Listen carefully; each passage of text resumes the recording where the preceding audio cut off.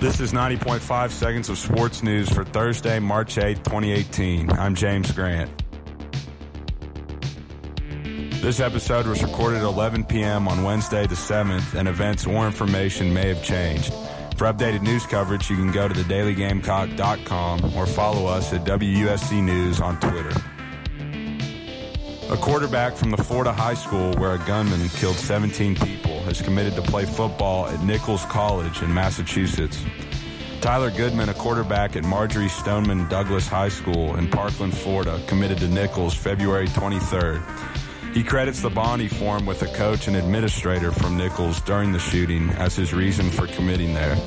Goodman hopes to wear number 17 in college in honor of the 17 victims. The Seahawks traded defensive end Michael Bennett to the Eagles Wednesday. The team also traded a 7th-round draft pick to the Eagles. Seattle will get a 5th-round pick and wide receiver Marcus Johnson from Philadelphia.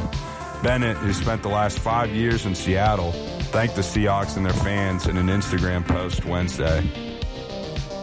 The Gamecocks baseball team beat North Carolina A&T 12-2 Wednesday. The team piled on 3 runs in the 6th and 6 runs in the 7th on their way to victory over the Aggies. Next up is a home series versus Princeton this weekend. The Gamecocks men's basketball team beat Ole Miss Wednesday night in the first round of the SEC tournament.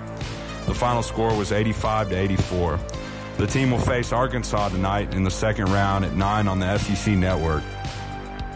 This has been another sports segment of 90.5 Seconds of the News. I'm James Grant. Have a great day. Also, one last thing, 90.5 Seconds of the News is on iTunes and SoundCloud. You can subscribe there or wherever you get your podcasts.